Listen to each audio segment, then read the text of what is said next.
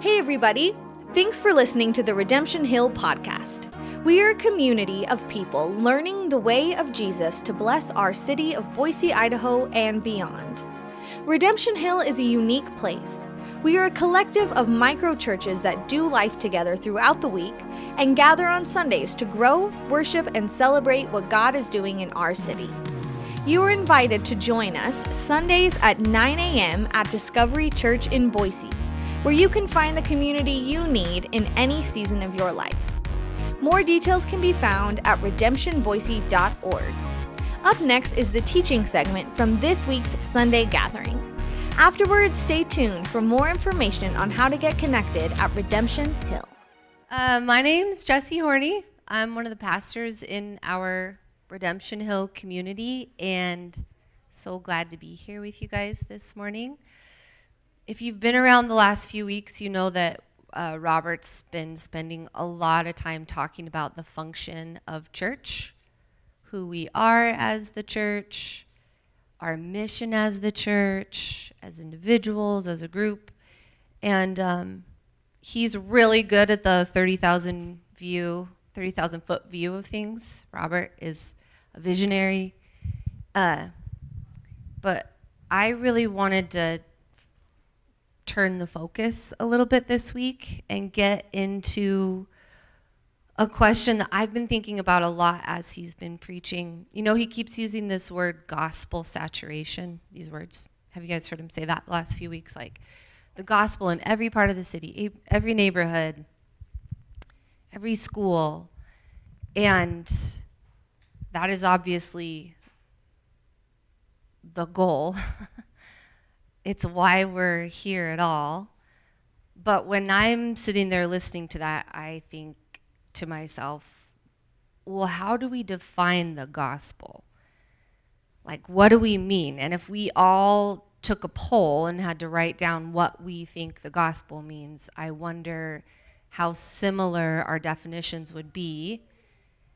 And if we're, as a collective, being invited into getting the gospel into every part of the city, it feels pretty crucial to me that we understand what we're trying to get into every part of the city. We can't set a mission in front of us and not have any idea what the mission means and then expect each other to go. So we're going to come way down into the nitty-gritty today. And I'm going to ask you to really think about the gospel. When we use the word the gospel, when we say the good news, what do you think it means? And I actually want you to think about it for a second. If you had to describe it to me.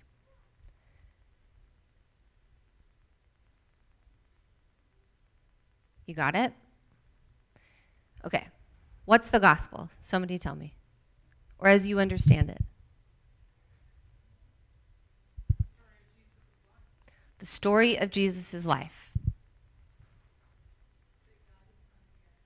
That God has come near. Salvation.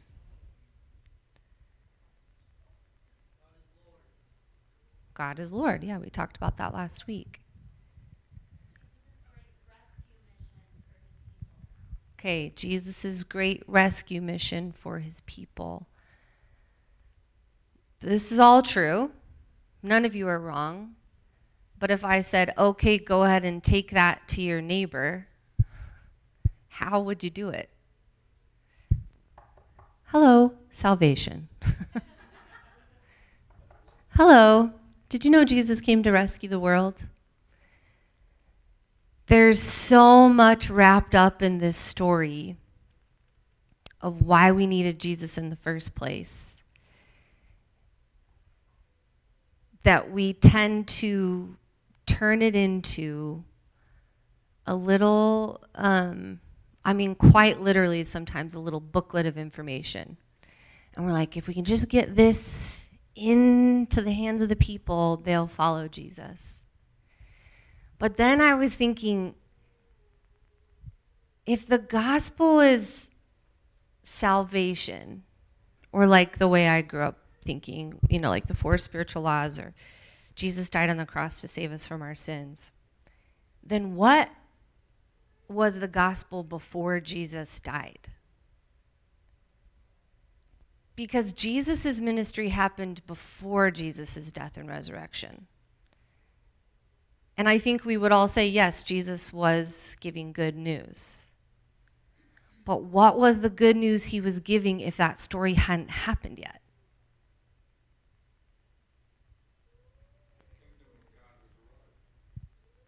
The kingdom of God has arrived.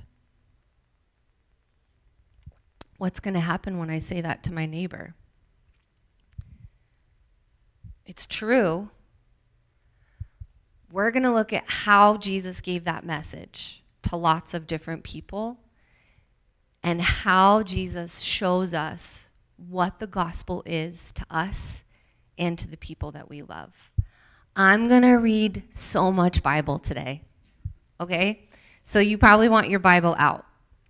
I'm going to read an NLT, and I'm going to get into Luke to start.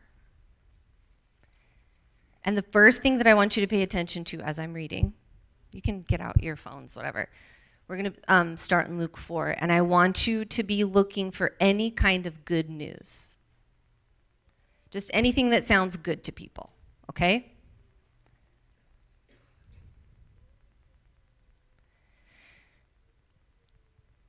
Luke 4:14. Then, after Jesus had been tempted by the devil and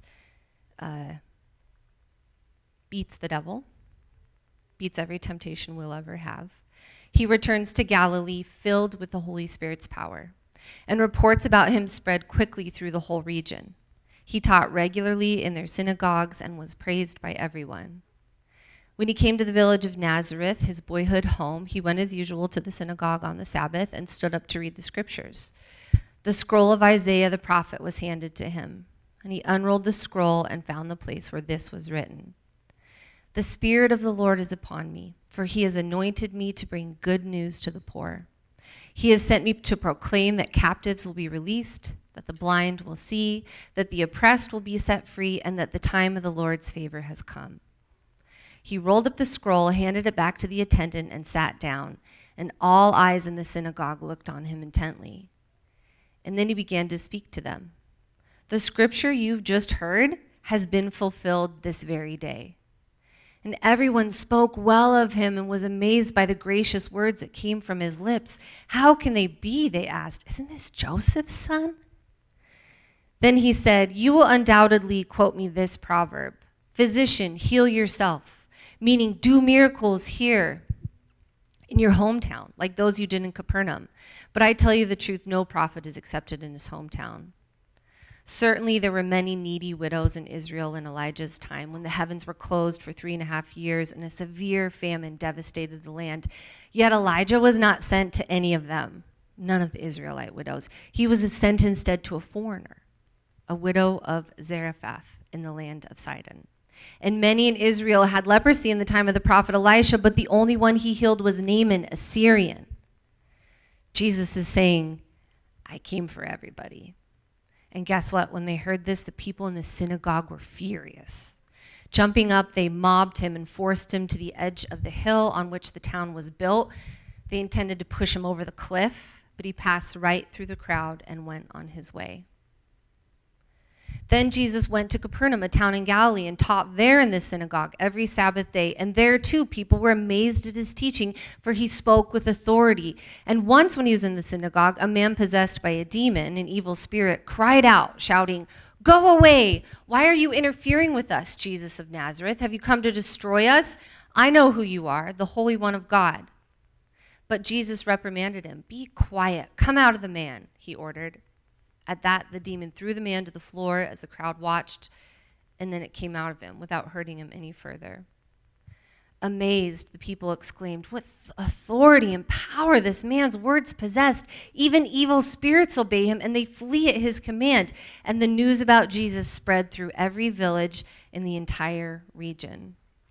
I'm going to go to chapter 5, verse 12. In one of the villages, Jesus met with a man with an advanced case of leprosy, which is a horrible skin disease. And when the man saw Jesus, he bowed his face to the ground, begging to be healed. Lord, he said, if you're willing, you can heal me and make me clean. Jesus reached out and touched him. I'm willing, he said, be healed. And immediately the leprosy disappeared. Then Jesus instructed him not to tell anyone what had happened. He said, go to the priest and let him examine you, like to declare you clean. Take along the offering required in the law of Moses for those who have been healed of leprosy. This will be a public testimony that you have been cleansed. But despite Jesus' instructions, the report of his power spread even faster, and vast crowds came to hear him preach and be healed of their diseases. But Jesus often withdrew to the wilderness for prayer. One day while Jesus was teaching, some Pharisees and teachers of religious law were sitting nearby. It seemed that these men showed up from every village in all Galilee and Judea, as well as from Jerusalem. And then the Lord's healing power was strong with Jesus. Some men came carrying a paralyzed man on a sleeping mat. They tried to take him inside to Jesus, but they couldn't reach him because of the crowd, so they went up on the roof and took off some tiles. Then they lowered the sick man on his mat down into the crowd right in front of Jesus. And seeing their faith, Jesus said to the man, young man, your sins are forgiven. But the Pharisees and teachers of religious law said to themselves, who does he think he is? That's blasphemy. Only God can forgive sins. Jesus knew what they were thinking, so he asked them, why do you question this in your hearts? Is it easier to say your sins are forgiven or stand up and walk? So I will prove to you that the Son of Man has the authority on earth to forgive sins. And then Jesus turned to the paralyzed man and said, stand up, pick up your mat, and go home. And immediately, as everyone watched, the man jumped up, picked up his mat, and went home praising God. And everyone was gripped with great wonder and awe, and they praised God, exclaiming, we've seen amazing things today. Later, as Jesus left the town, he saw a tax collector named Levi sitting at his tax collector's booth. Follow me and be my disciple, Jesus said to him. So Levi got up, left everything, and followed him. And later, Levi held a banquet in his home with Jesus as the guest of honor. And many of Levi's fellow tax collectors and other guests also ate with them. But the Pharisees and their teachers of religious law complained bitterly to Jesus' disciples, why do you eat and drink with such scum? Jesus answered them, healthy people don't need a doctor. Sick people do. I've come to call not those who think they're righteous, but those who know they are sinners and need to repent. This is like a few weeks of Jesus' life, maybe a day, we don't know.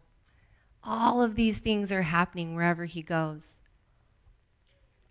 What kind of good news did you hear in these stories?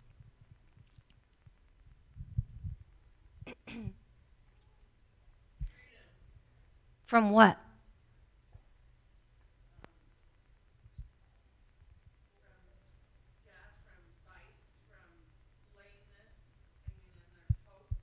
Mm-hmm. People are healed. Yep. Hope is given.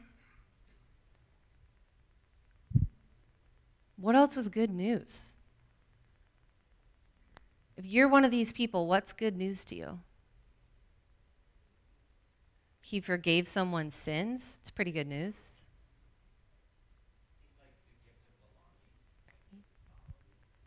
Being included.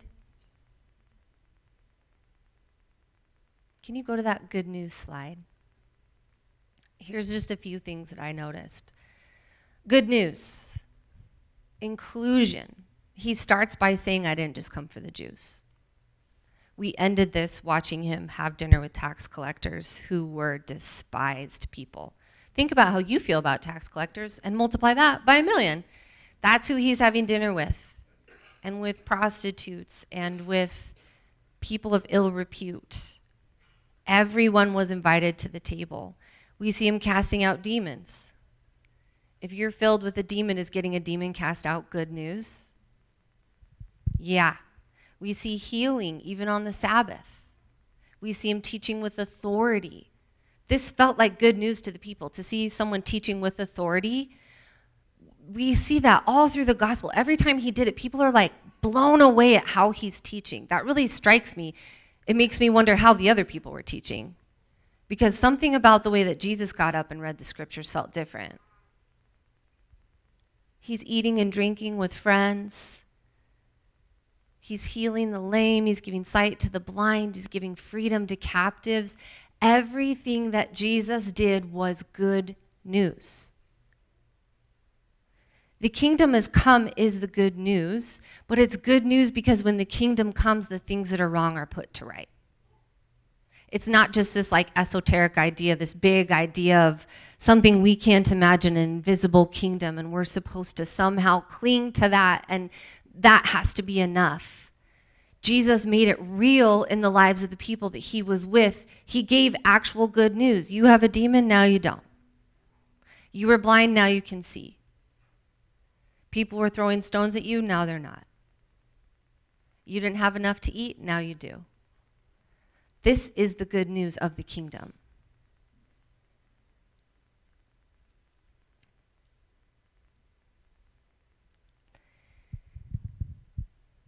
Jesus makes this really big claim.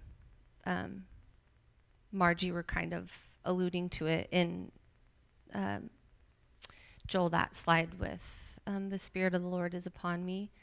So he opens the scroll to Isaiah and he reads this ancient promise. Like, these words would have been very familiar to his audience because the audience in the synagogue are Jews, and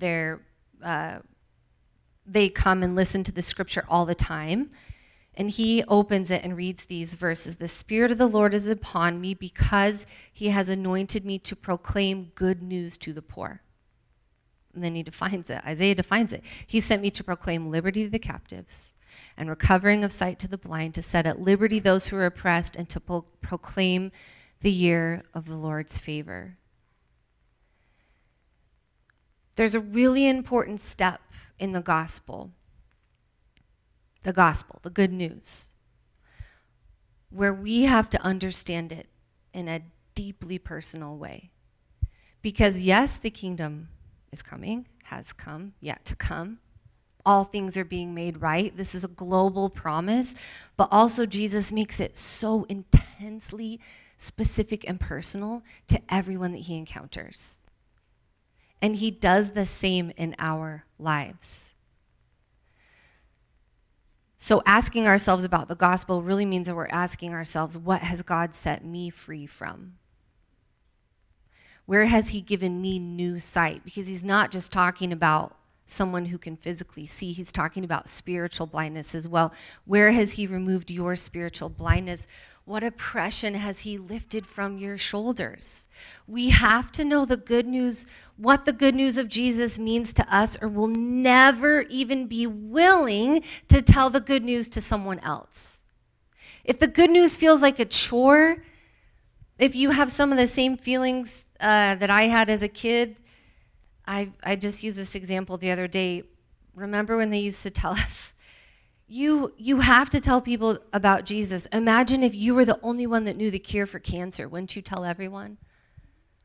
You know, and then you just go back to school the next day and be like, all these people are going to die if I don't tell them about Jesus. There was so much pressure behind it, and I did not understand that the good news of Jesus attached to my life is what made it good news to the people in my life. My life is the good news. And then the people experience Jesus. Jesus came and did good things, and that was the good news because it meant that the kingdom was reversing everything. But for us to join in on that, that means that we have to let God reverse the sin in us. Repentance means that we turn, right? We turn away from it. So what did Jesus save me from? My sin, my bondage to my own way, and a way that never brought joy or peace, just struggle and exhaustion and anger. And Jesus saved you from your sin too. That's liberty from oppression. But I was reading, you guys, I really had my mind blown last night. I was reading all these verses in Luke, and And I'm going to go back into Luke right now, and I really want you to read it with me. It's Luke chapter 5. And we're going to start in verse 1.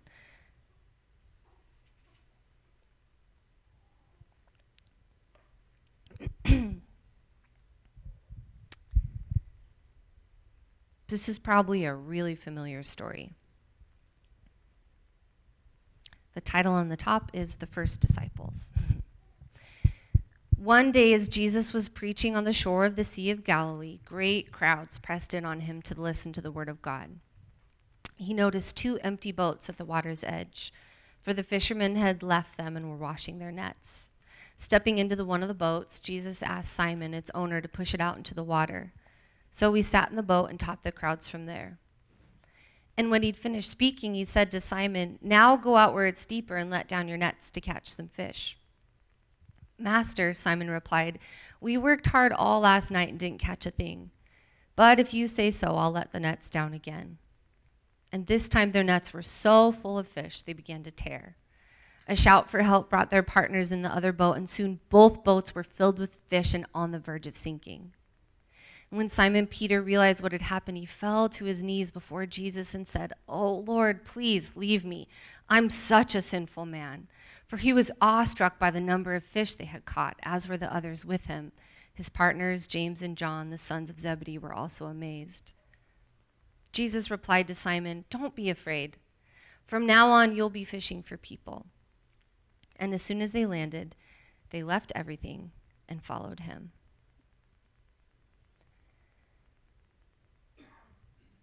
The way that I've understood the gospel, and I think the way that we've spent a long time teaching the gospel, is backwards in this story. I'm going to cry during this part because this is just like really shook me.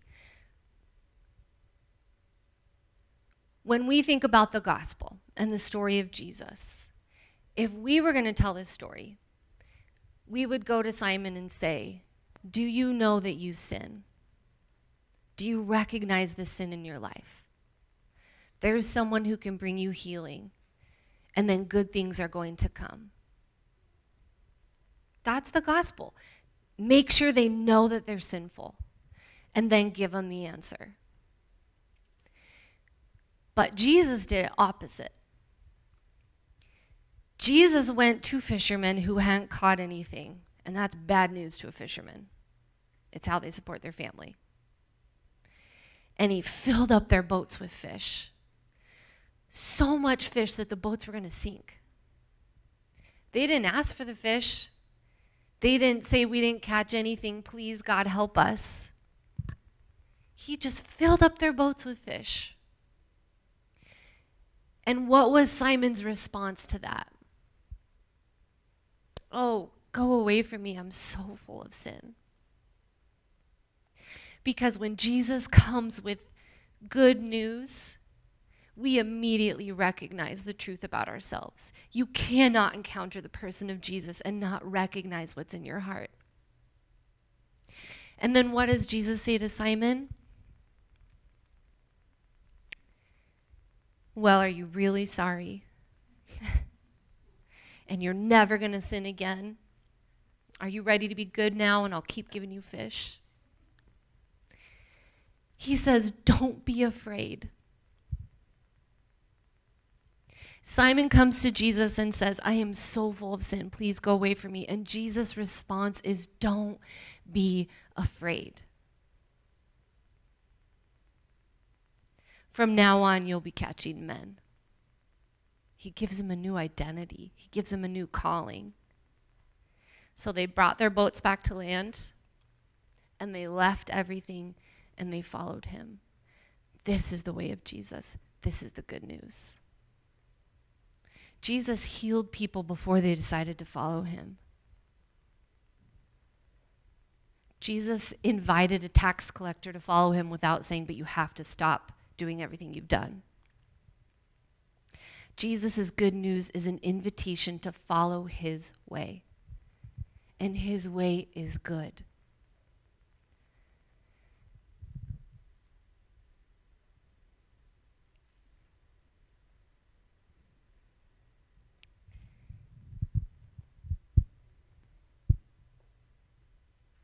we don't have to be so busy with the gospel convincing people that something's wrong.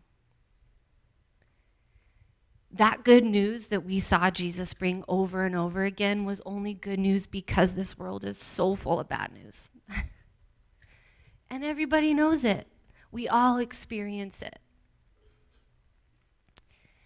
I have a list of bad news, Joel. It doesn't say it, but you'll recognize it. This is a quote from one of my favorite poets. It's hard being a person. I remember reading that in high school and being like, someone understands me.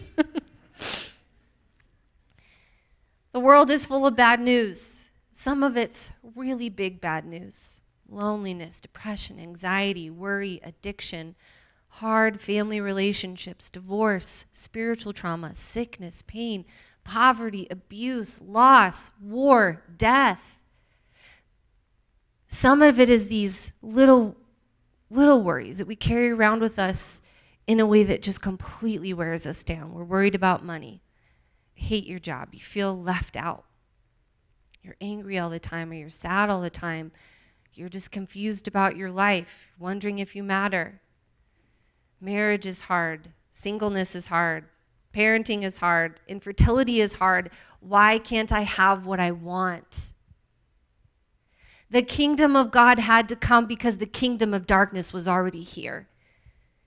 And it is not our job to convince people of the kingdom of darkness. I promise you that the kingdom of darkness is doing a good enough job for us.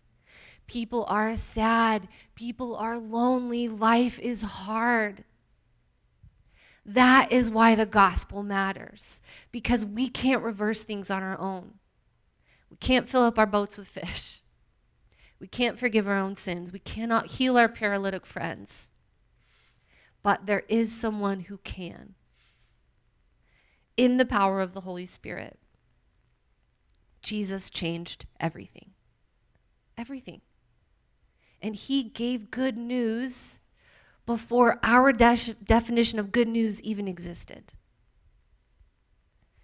Now we have a fuller picture. Now we understand why he could do these things. Those people were just amazed. And they were kind of waiting for the next thing to happen. They wanted the good news to get even bigger. They wanted Rome to be overthrown. They wanted Jesus to be a king who sat on an earthly throne. But then he did the best thing of all. We saw it a little bit in the beginning when he faced those temptations. But then he takes the truest human journey by dying. This stuff feels like bad news because in our heart of hearts we understand that someday this will end. And we wonder what we will have left behind, and we wonder why it all mattered in the first place. But Jesus faced that down. And the people who knew Jesus when he was alive, they didn't know that, and they didn't understand it, and I don't understand it. But I do know that Jesus has absolutely transformed my life. And so when I encounter people in the world, when I encounter you, I can tell you the things that Jesus has done for me, and then I can invite you to trust him to do the same. And that's good news. We can't give the gospel away if we haven't taken the gospel for ourselves. And when we understand the gospel for ourselves, we have to be able to give it some language. So we're going to do it together today. We're going to practice remembering the things that God has done in our lives. And maybe for some of you, this is the first time that you've really thought about it. Or maybe for some of you, you're like, actually, Jesus has never done anything for me. And I wonder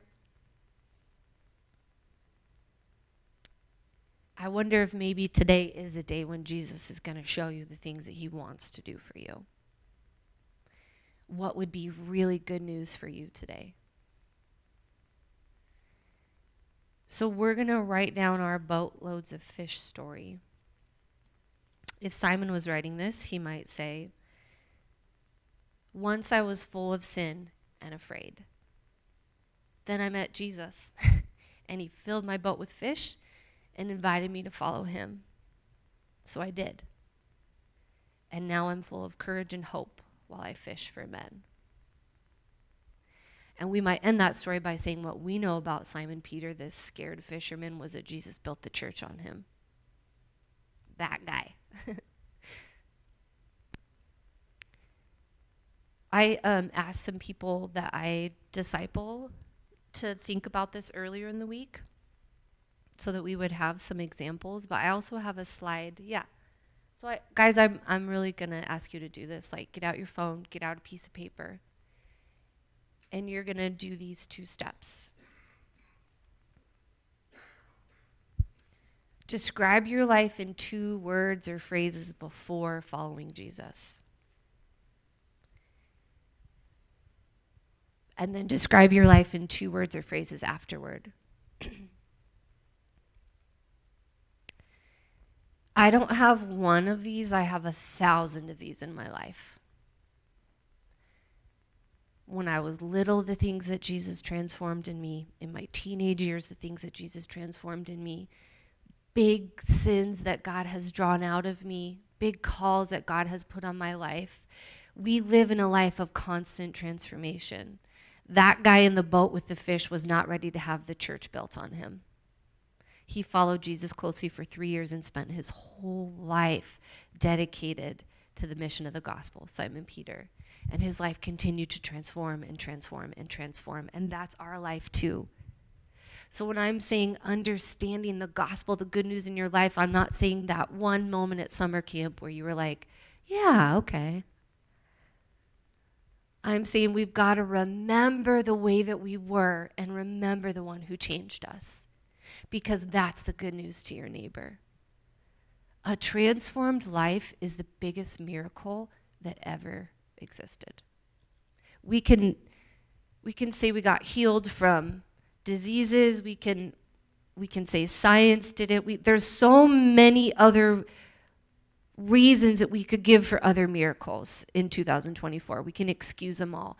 But you cannot excuse away a transformed life. Human beings don't change on their own. So think about this. Get into this for a minute. I'm going to invite the band back up here to play a little bit while we think about this. And then you guys, I'm going to pass around the mic. And we're going to practice telling our good news to each other. Mostly we're going to say it because we're going to praise God for it.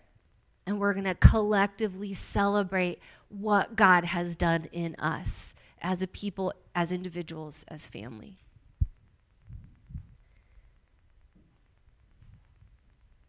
So take a few minutes and think about this, and then Andrew is going to walk around with the mic.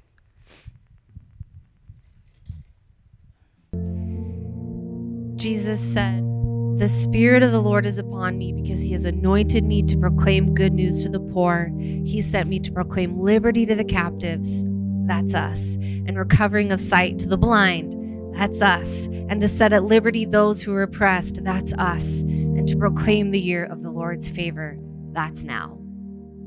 So let's celebrate together. If you want to tell us, how has God transformed you? And I know a few of you are going to because I told you you had to. Raise your hand and Andrew will come to you.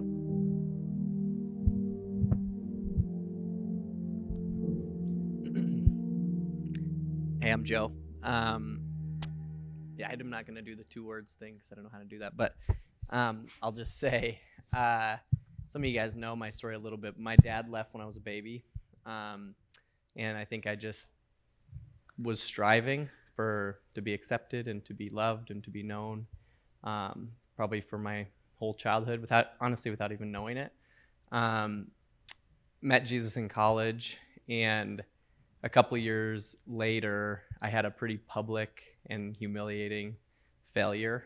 And I remember going home, being in the bottom of my bed, just by myself, end of the night, crying, thinking my mom doesn't understand me.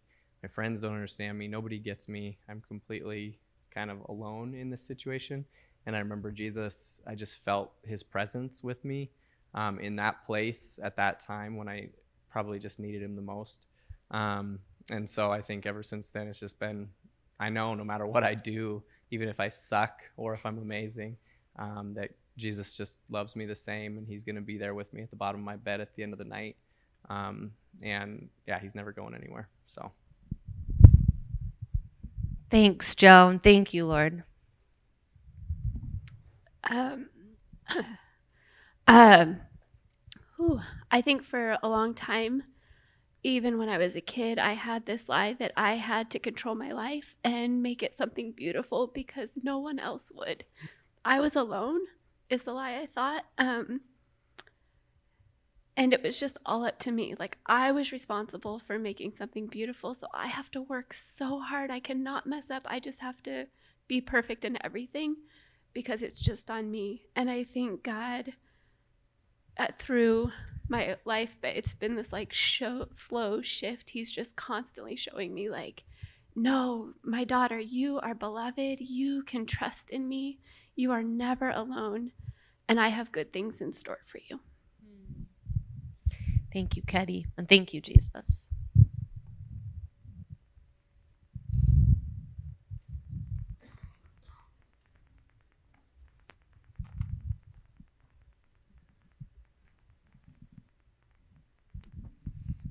I'm Jessie. Mine is the lie that I'm not worth anything unless I do things right. I'm not enough for you if I'm not doing things well. But the Lord said, you're beloved, like Getty said. You're enough just because I love you. Which means that I have freedom to do the things that he's asking me to do, and I don't have to do them well. Thanks, Jessie. And thank you, Jesus. I'll go up here. I used to believe that I wasn't safe enough to let myself be seen by others and known by others, and not capable enough to lead at all. But God showed me that in him I am fully known, fully seen, fully understood, and in fact, he made me this way in his image, and that he's pleased with me, and that he adores me as his daughter. And that means I am safe and free to be what he's made me to be. And also that I don't have to worry about leading because he's leading, and I just listen and do what he says. Thanks, Malia. And thank you, Jesus.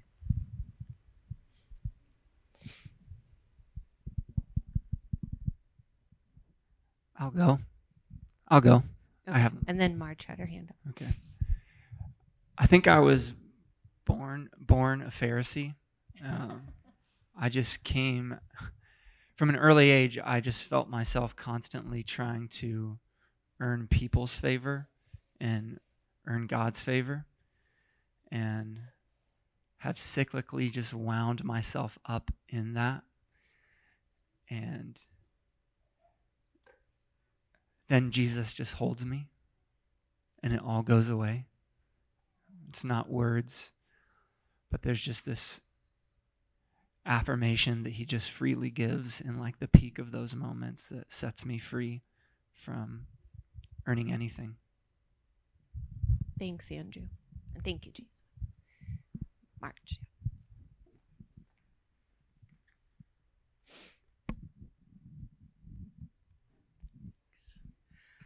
Okay, so one of the lies that I've believed most of my life is that I am alone. God has defined that in different ways over the years, and he's given me freedom from that in different ways. But the most recent one is that I'm alone in the battle.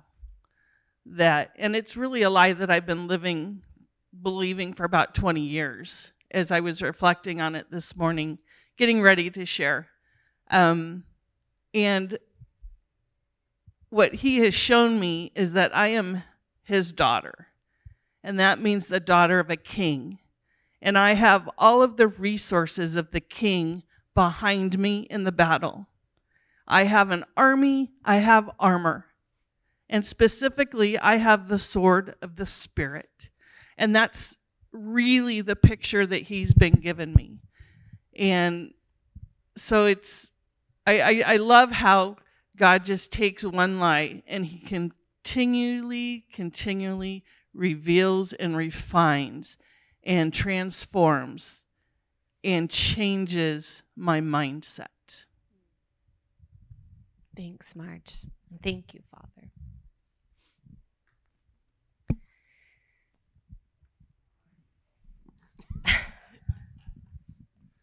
I told Jesse I was not going to do this. I lied, apparently. For sin number 1, you're forgiven. Well, thank you. There's more to come. I believed 2 things when I was young. One was that I was on my own, and 2, that I could handle it. I could be independent. I could find a way through this. I'm a hard worker. I'm fairly bright. I read a lot. That left me lonely and anxious. And this is what the Lord did to me this morning. Like Marge was sharing.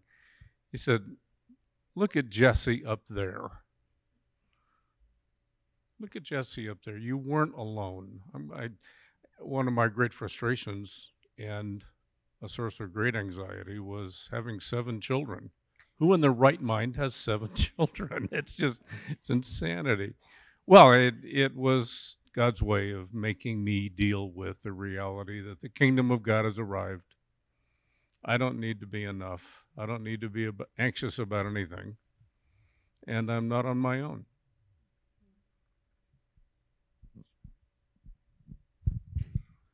Thanks, Dad.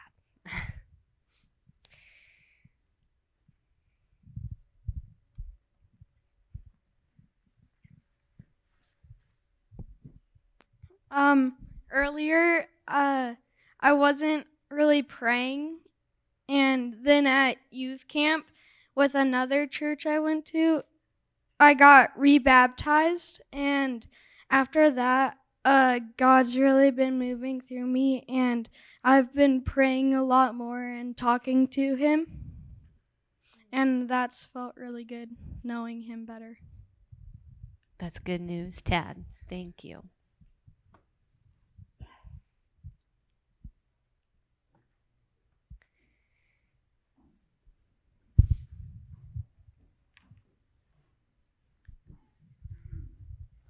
I grew up with Christ like all my life, and for a long time I just went there learning the stories and just being like, all right, this guy's pretty cool, and learning about him.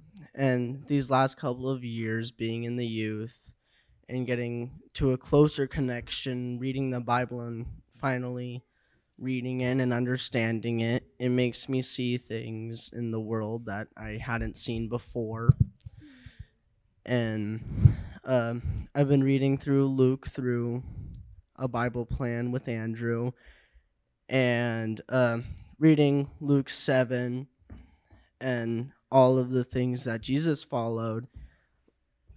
Earlier this week at school, like in the Bible, in that chapter, in that book, it talks about love your enemies as you love yourself. If they ask for your coat, offer your shirt as well, and things like that. There was this kid at school who was just really getting on my nerves, and I just kept thinking about that part of the Bible and how he said those things, love your enemies as you love yourself. So, and it just gave me the power to not just lose my mind with him, because he was driving me insane. That's good news, Oliver. Welcome back, kids. The gospel for us is the same as it was for Simon that day on the boat. That when we encounter Jesus, he invites us to follow him. But also when we encounter Jesus, we will encounter our own sin. And we'll see it so clearly. It'll be so dense and full of lies about God and ourselves and others.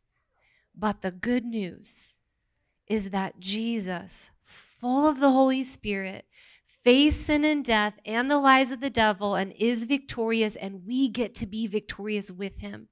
So filled with the Holy Spirit, we are a people who cry out, I was blind, but now I see. I was a captive, but now I'm free. And I was hopeless, but now I live with joy.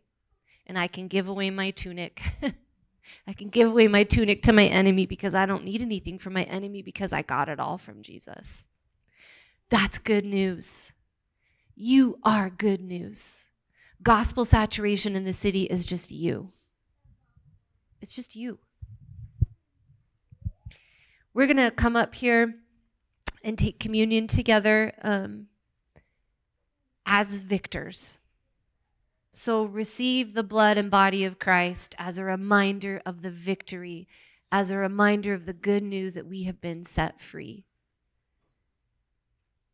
The bad news is here, but it's not going to win. Right, Aj? You got it. Okay, we're gonna start worship, and then come on up at your own time and take your communion, and then Andrew will bless us as we go. Thanks again for listening. Make sure to subscribe to get the weekly episodes in your podcast feed. You can find out more on how to get connected with Redemption Hill at redemptionboise.org/connection, where you can fill out the Connect card and start your journey today. For regular encouragement throughout the week, follow us on Instagram at Redemption Boise. We are so glad you're here and are excited to accompany you in your story with God. We hope to see you soon.